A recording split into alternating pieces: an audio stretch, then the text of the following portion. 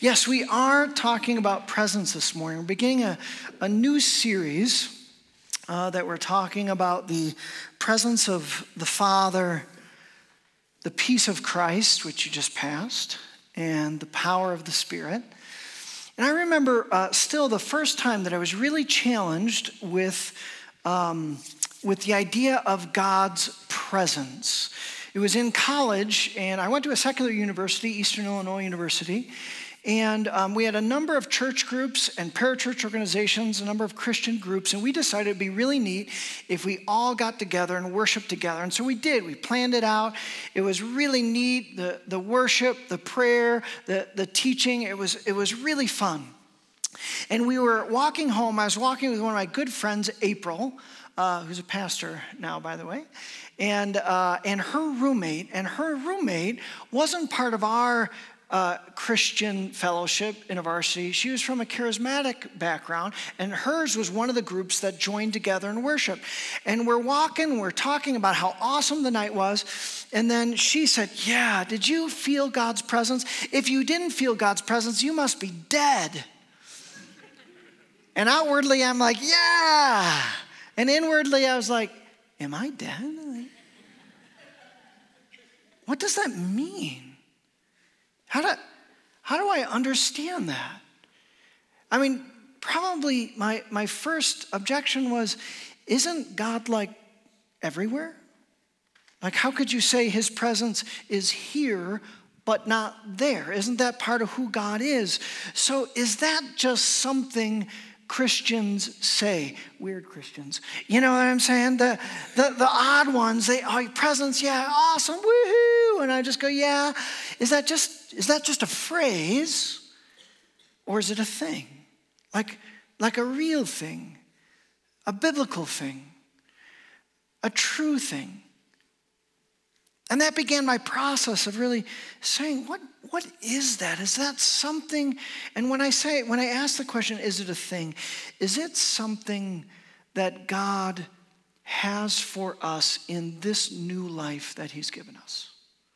Right? Here we like to talk about what we call kingdom life or abundant life, that Jesus didn't just come to get us into heaven. First and foremost, he came to get heaven into us, right here, right now.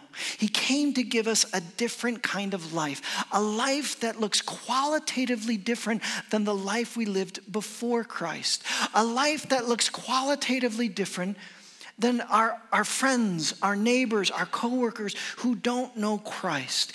And his presence meant to be one of those distinctives, one of those qualities, one of those things that he says, yes, this is for you, this is for and about and a part central even to the new life that I have for you. You can probably guess my answer. But we're going to look at, over the course of the next several weeks, we're going to look at those three things. I believe they are essential qualities or distinctives: the presence of the Father, the peace of Christ, and the power of the Spirit that he wants. Jesus modeled that in his life and invites us to go after, to lean into, to seek those distinctives. And we're gonna walk in each of those three. Can someone turn on the air conditioning, especially for our pregnant mama up here? I'm getting hot, but I'm looking at her. So can we? Thank you, Ralph. So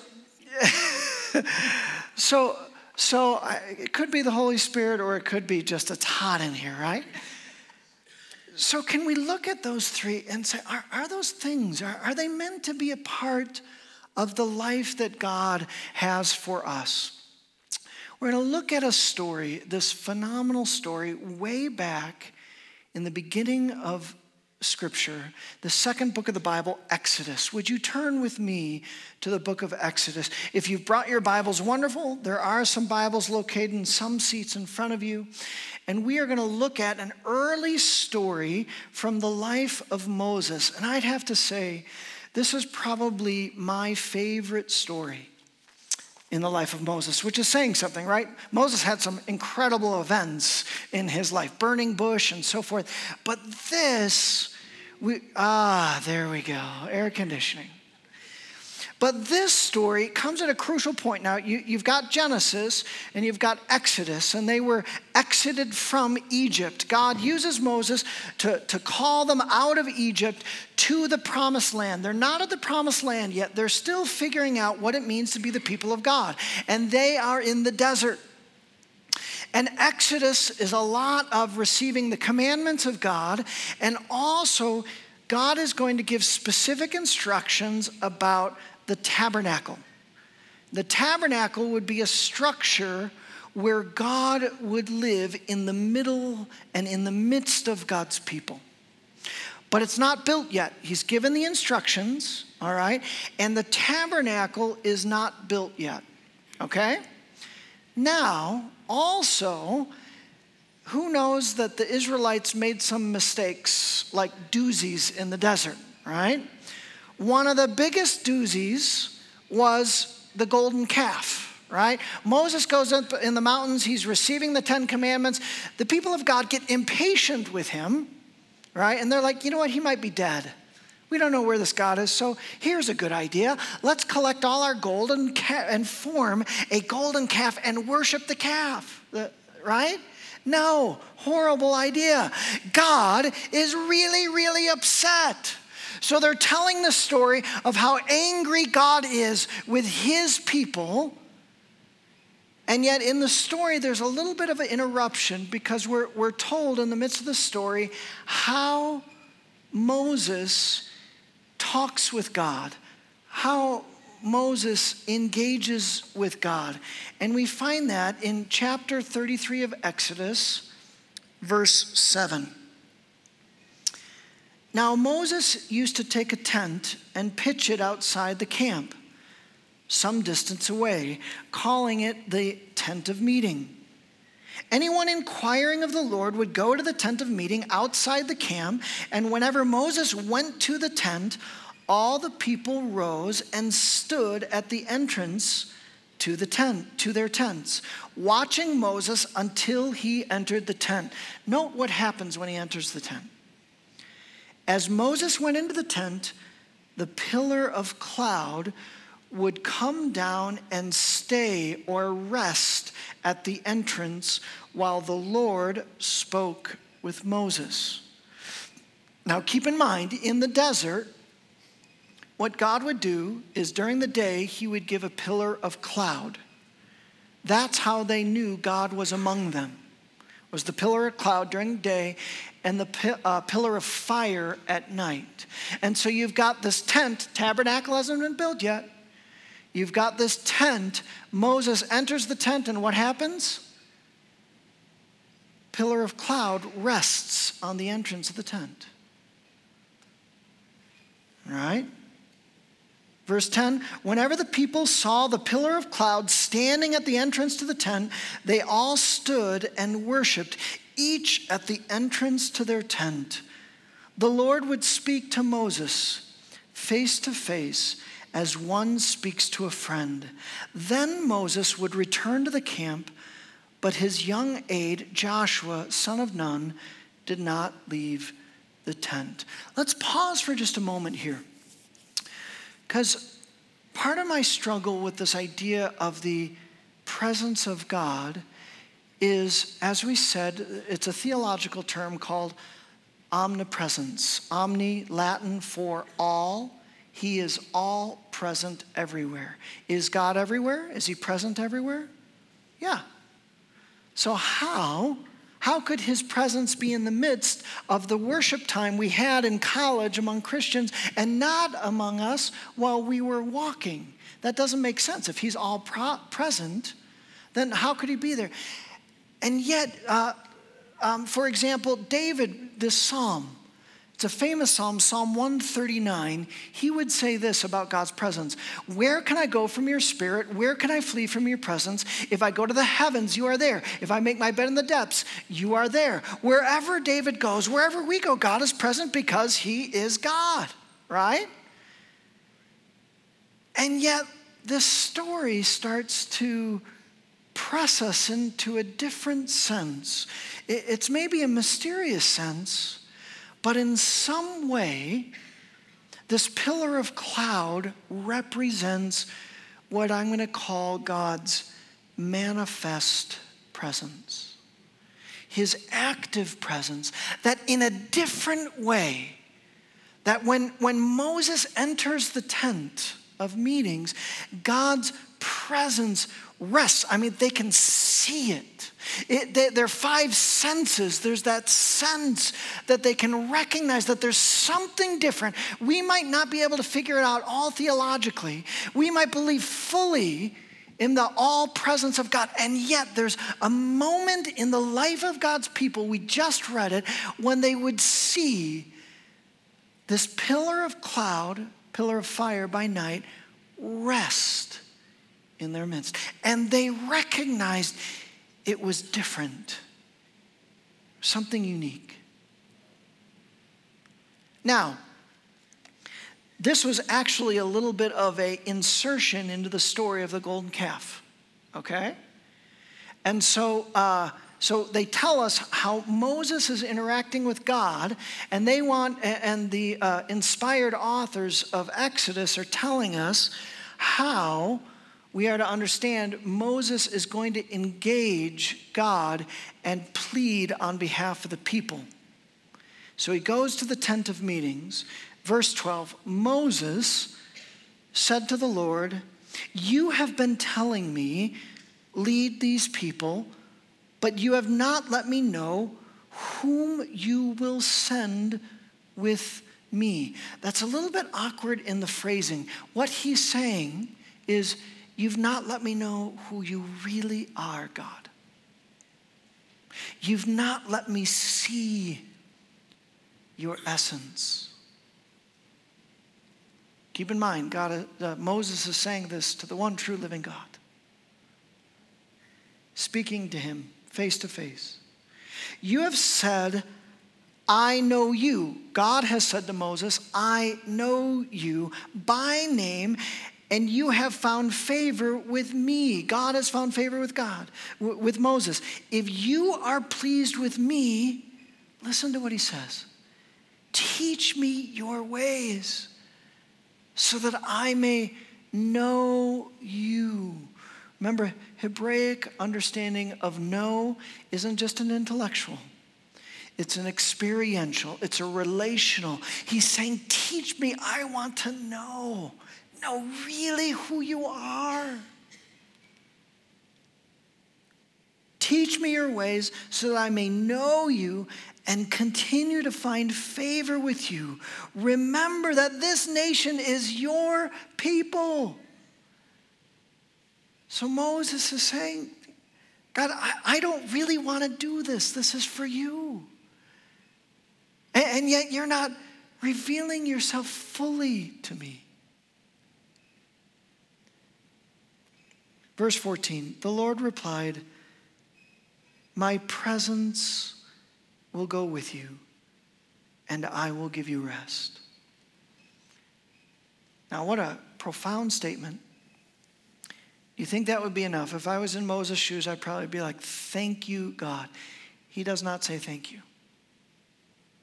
Let's read what he says. Then Moses said to him, if your presence does not go with us, do not send us up from here. How will anyone know that you are pleased with me and your people unless you go with us? What else will distinguish me and your people from all the other people on the face of the earth? And the Lord said to Moses, I will do the very thing you have asked because I am pleased with you and I know you by name. Then Moses said, now show me your glory. What he means by that statement, glory means weight. Show me your essence. Show me who you are. Reveal to yourself that I might know you and walk in your ways. Can you believe Moses talks to God like that? Doesn't that take some guts? Doesn't that like a wow? That endears me to Moses. That's why it's my favorite story. He's like, God, not without your presence. No, this is a deal breaker, God, without you. Don, I think this story in a very powerful way reveals some essential truths about the presence of God, how we understand it, how we live it in our midst. And one of the first things it just points us to, maybe doesn't explain it completely, it points us to this mystery of manifest presence. It points us. Do you think that that Moses believed that God was everywhere? I'm guessing that he did. I'm guessing that he believed. And yet Moses understood there was this mysterious difference between God's active presence, God's manifest presence, and his omnipresence, his everywhere.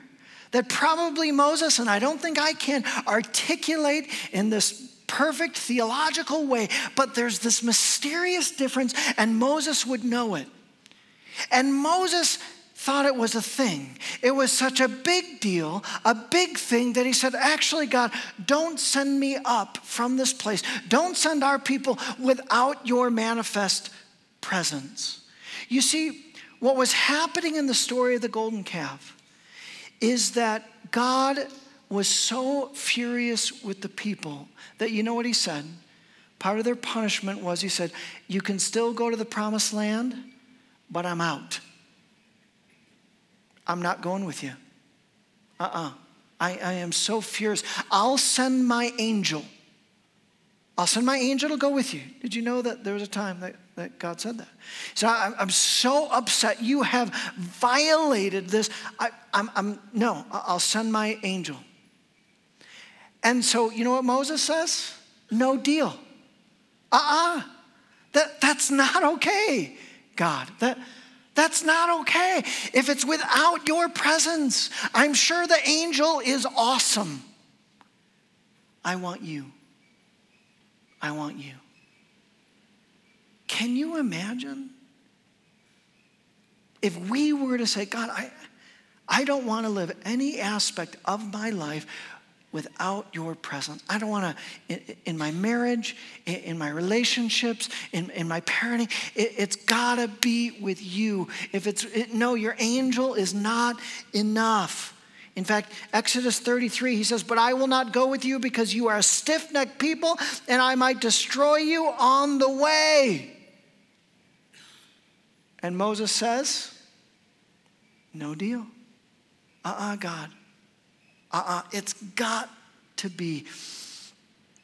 In fact, it's so powerful how Moses talks about the significance of God's manifest presence. Again, look at verse 15. If your presence does not go with us, do not send us up from here. No deal, God. I don't take the deal. Verse 16. How will anyone know that you are pleased with me and with your people unless you, not your angel, you alone go with us? What else will distinguish me from your people, from all the other people on the face of the earth? What Moses is saying, that your presence is central to our identity. It's a part of how this broken world will know who we are.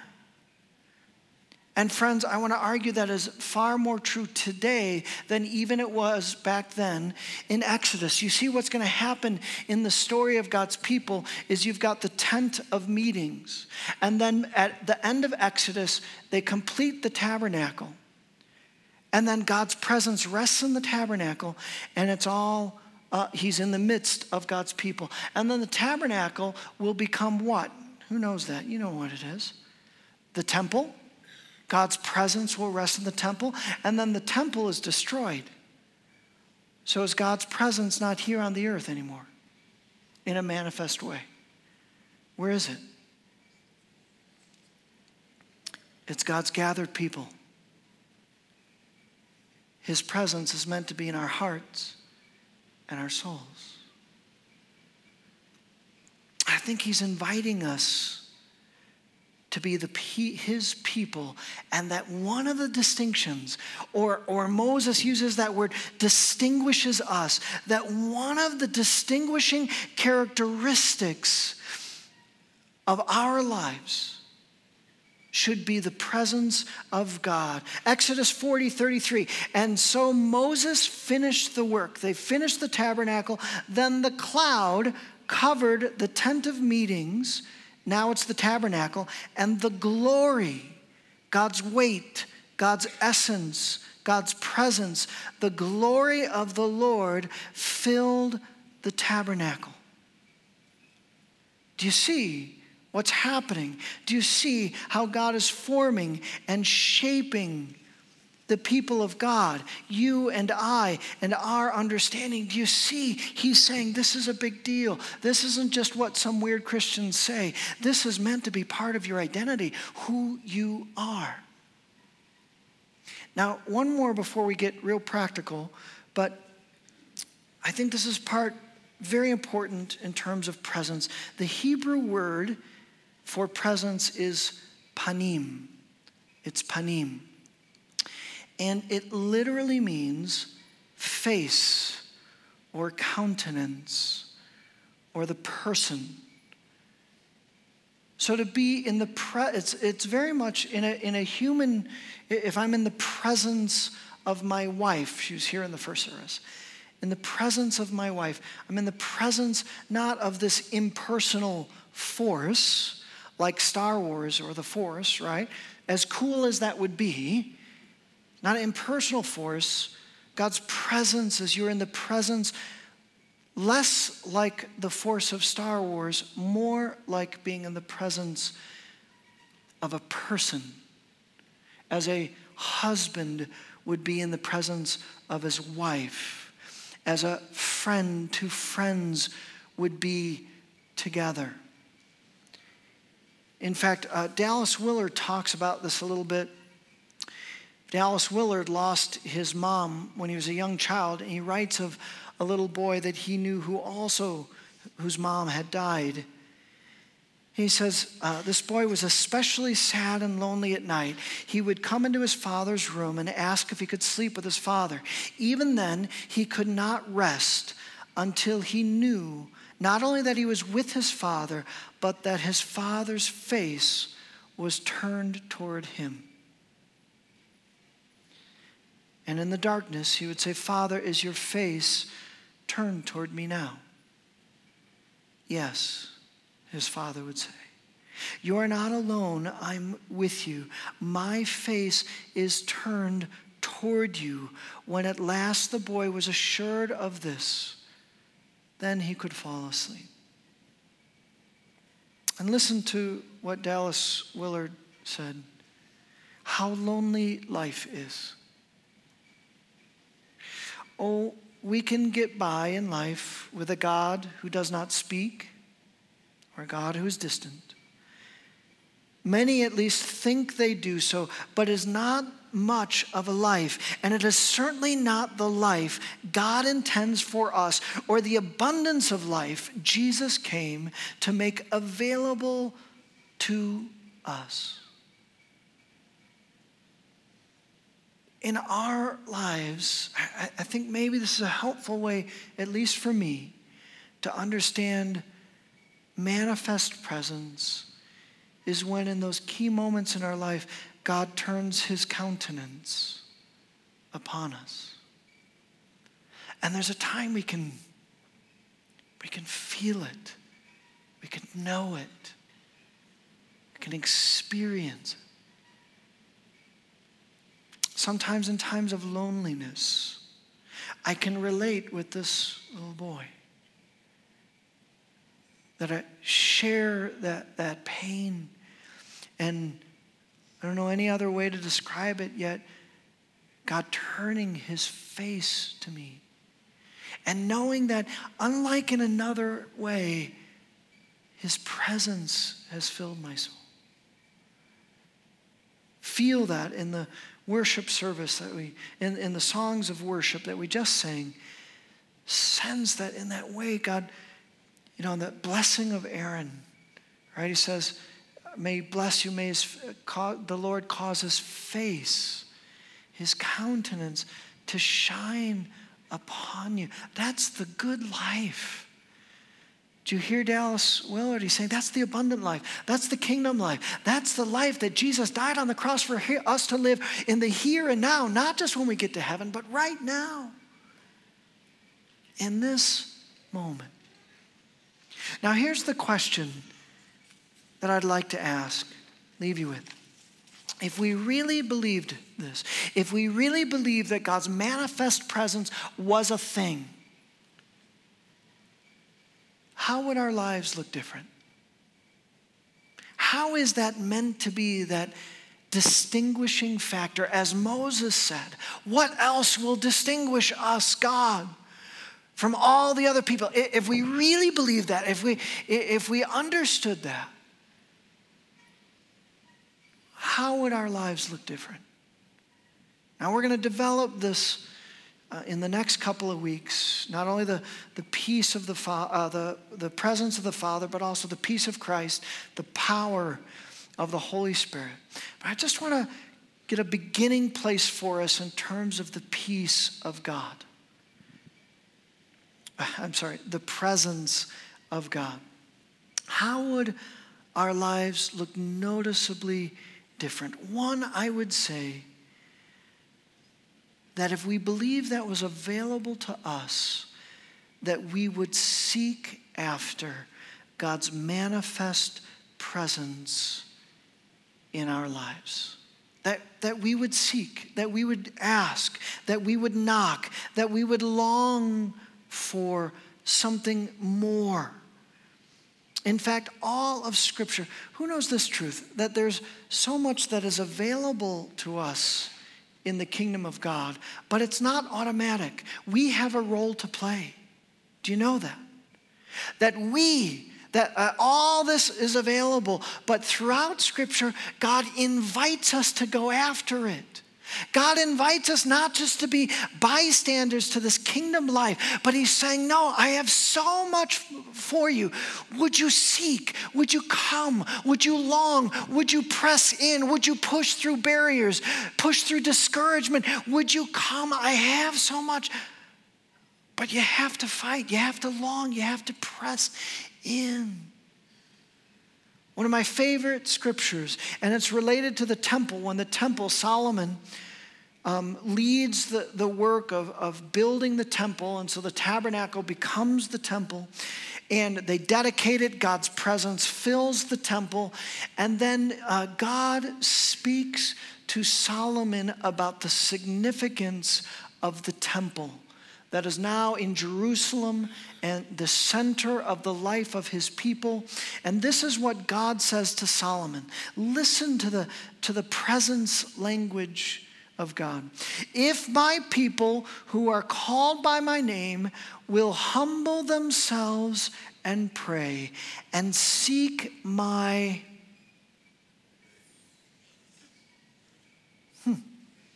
That's interesting. So we're not just to remain there on the Christian life. Man, that's awesome. That's good. No. God is saying, who?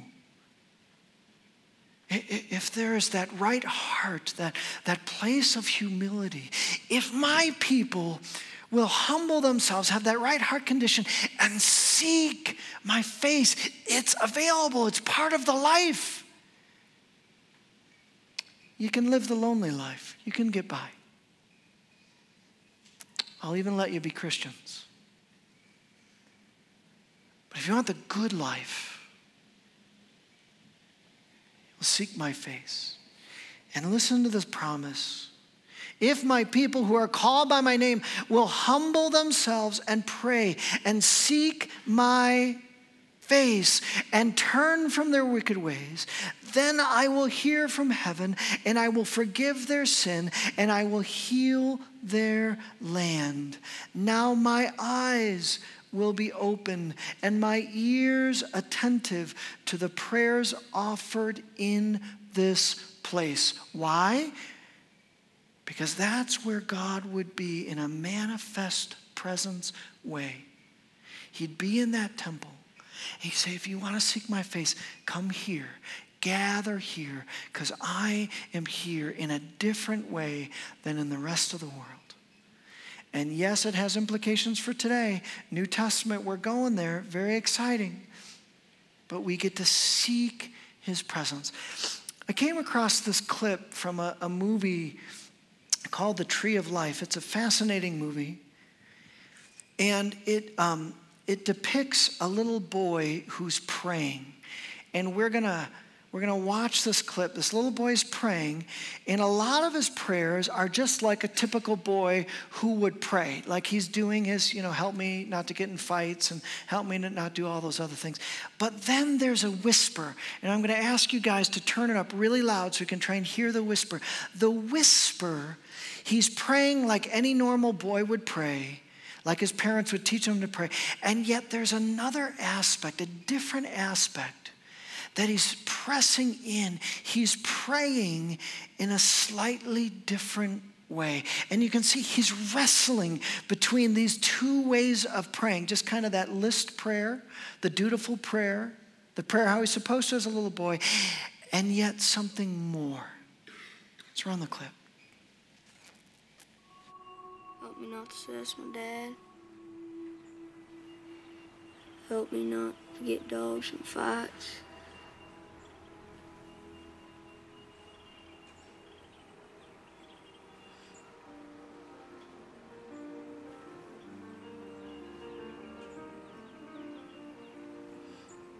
Help me be thankful for everything I've got. Where do you live?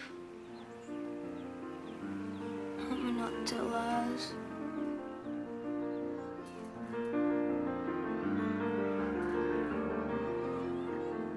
Are you watching me?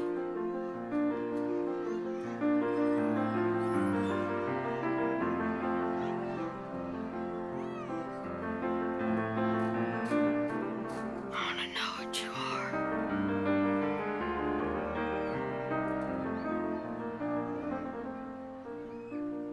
I want to see what you see.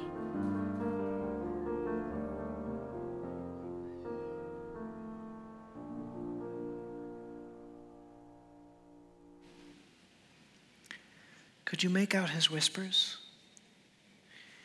He's saying, are you here? Do you see me? I want to see what you see. You see this back and forth. It's very Moses-esque, isn't it? It was this longing to know his Creator in such a simple way. If that little boy can pray that way, could we pray that way? If that little boy can ask those questions? I'm so glad I found that clip, because I was going to say, be more like Moses. And you're like, Moses, who can be like Moses? But this little boy, this simple, this longing for something more, not just, Lord, help me not to sin, bless my family, bless the food. You know how we pray, right? Those are good prayers. But this idea of presence there's a longing for something more. Would you join me in this longing for something more? Don't stop praying the regular prayers, right? They're good. But would you join me in praying like that little boy, like Moses? Lord, do you see me? Are you here? I want to see what you see. I want to feel. I want your heart to be my heart. I want to be more than just the rituals of the faith. Do I get to know your ways? Love that, Moses. How do I want to know your ways so I can live right, so I can find favor, so I can keep doing it well. I want to know that. Was that only available to Moses and not available to us? No. how do you think, I know it's a movie, that boy was real. Let's say there's 1,000 boys praying like that in our country. How do you think the Father looks down upon those prayers? Do you think he says, too bad you're not Moses? What do you think? I think that we would really seek and go after the face, the countenance, the presence of God, his manifest presence. And I think this too. I think that if we would do that, God would not look down and go, sorry, you ain't Moses. Sorry, you've got too much sin. Praise God that Jesus died on the cross, because now he doesn't say, ooh, no, I'll let you be Christians, but I'm not going to be with you because your sin is so gross. Do you know why he doesn't say that? The cross, right? The Father won't say that because Jesus covers our sin. So he doesn't go, all right, be a Christian, but not with my presence. No. He says, yeah, I created you. I knit you together in such a way that in those quiet moments, that longing for more, I want to fill that. I think we would seek, but also we would grow in intimacy with God the Father, Son, and Holy Spirit. Another concept I love that's found in the Old Testament is this concept of oneness and unity. In fact, I just did a wedding Friday night, and for all the couples that I marry, I talk about the very first marriage and the purpose of marriage. Actually, the purpose of marriage is not happiness. I hope we have much happiness in our marriage. It's not the purpose. Oh, there's one of the couples I'm marrying. It's not holiness, is it? Right? Holiness is not the purpose of marriage, though I hope that you grow in holiness. But the purpose, God's intent of marriage is intimacy. Do you know that? That we would be intimate, that we would grow in intimacy. Not just physical intimacy, though that's part of marriage, but spiritual, emotional, social, intellectual intimacy. That we would be growing in this way. The very first marriage, he said, you will, King James Version, leave and cleave. This cleaving. You will leave your mother and father and you will cleave. You will be united. You will become, even though you're two people, you will become one. And actually, he extends that beyond the covenant of marriage. There's a sacred relationships that we get to have, that I get to have with my good friend. It's going to look different with my best friend than it does with my wife, but we get to grow in this oneness in a different way, but in a godly way, this oneness. And you know what Jesus does? He takes this idea of oneness, these sacred relationships, and he says, guess what? You get to be one. You, Father, Son, and Holy Spirit. We get to know, you get to know us. You get invited in the sacred unity and community. In fact, Jesus says in John this, I pray that they, all the people who will be following after Jesus and become Christians, that they would all be one. Just as you and I are one, Father, as you are in me, that's how he describes the oneness, Father, and I am in you, and may they, Christians, be in who? Us. Who's the us? Father, Son, Holy Spirit. There's a in. There's a oneness. There's a unity that's there. There's this presence. I was reading the story of a poet. His name is Christian Wyman, and he was diagnosed with an incurable form of blood cancer. And he wrote frankly and poetically about the effects of his illness and his treatment. Just a little portion. He wrote this: I've had bones die and bowels fail, joints lock in my face and arms and legs so that I could not eat, could not walk. Not a pretty picture of how the devastating effects of not only the cancer, but the treatment that was there. He would return to the faith of his childhood in this cancer. He had stepped away, kind of in university days, kind of became kind of an agnostic. And he would re-embrace the faith through this pain because, he says, he found a solidarity with the suffering of Christ. That in his suffering, he found the suffering of Jesus. And listen to what he said. He said, God is with us, not beyond us in suffering. I love that. God is with us, not beyond us in suffering. He meets us there. He said, I am a Christian because I understand that moment of Christ's passion to have meaning in my own life. In the face of brutal, isolating pain, we don't really want answers. We want a person. At such times, there's simply no substitute for the presence of Christ. At such time, there's simply no substitute for the presence of Christ. He meets us there. I believe that he wants to grow in intimacy. He wants to shine his face upon us. And then finally this, that we would experience the fruit of his Spirit more deeply. Let me unpack this idea just a moment real briefly. 2 Corinthians 3:18, it's connected with this passage.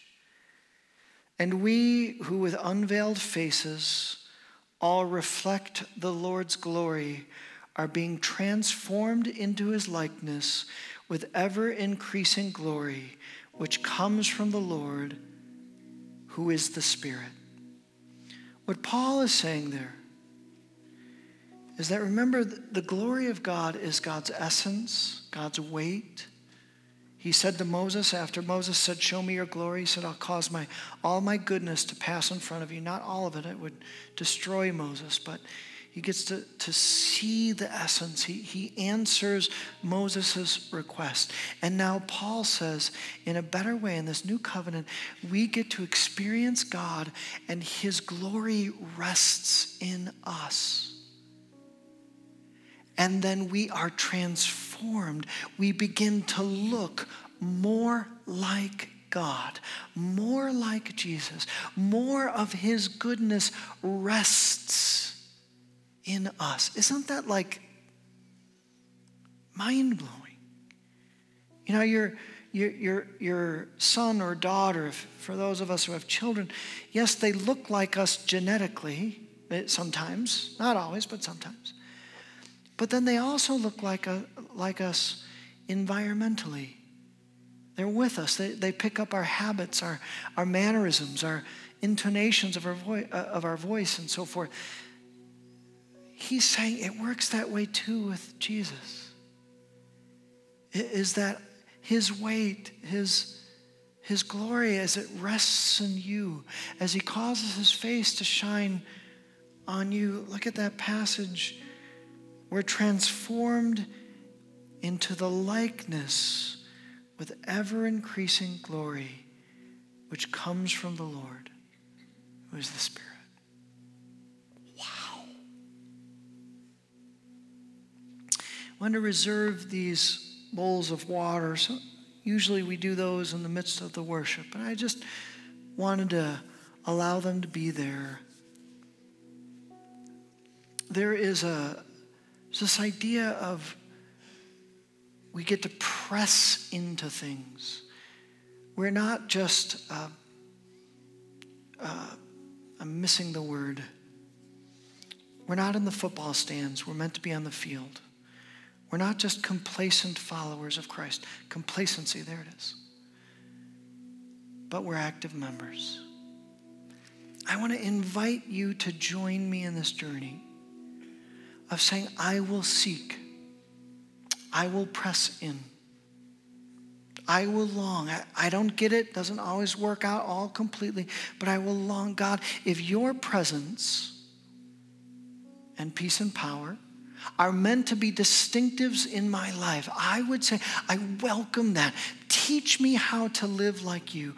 Teach me how to be transformed into your likeness. Teach me to look just a little bit more like you, Jesus. I want to live the life that you have for me.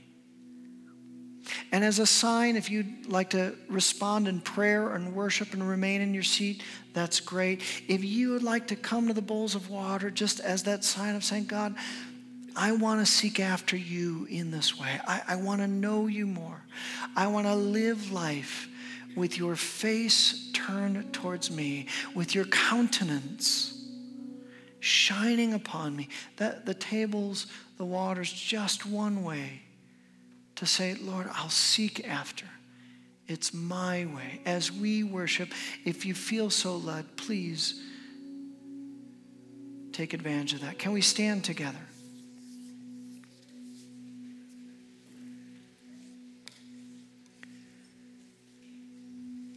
Father, Son, Holy Spirit, your presence is welcome in this place. Welcome in our midst. Would you come and transform us in ever increasing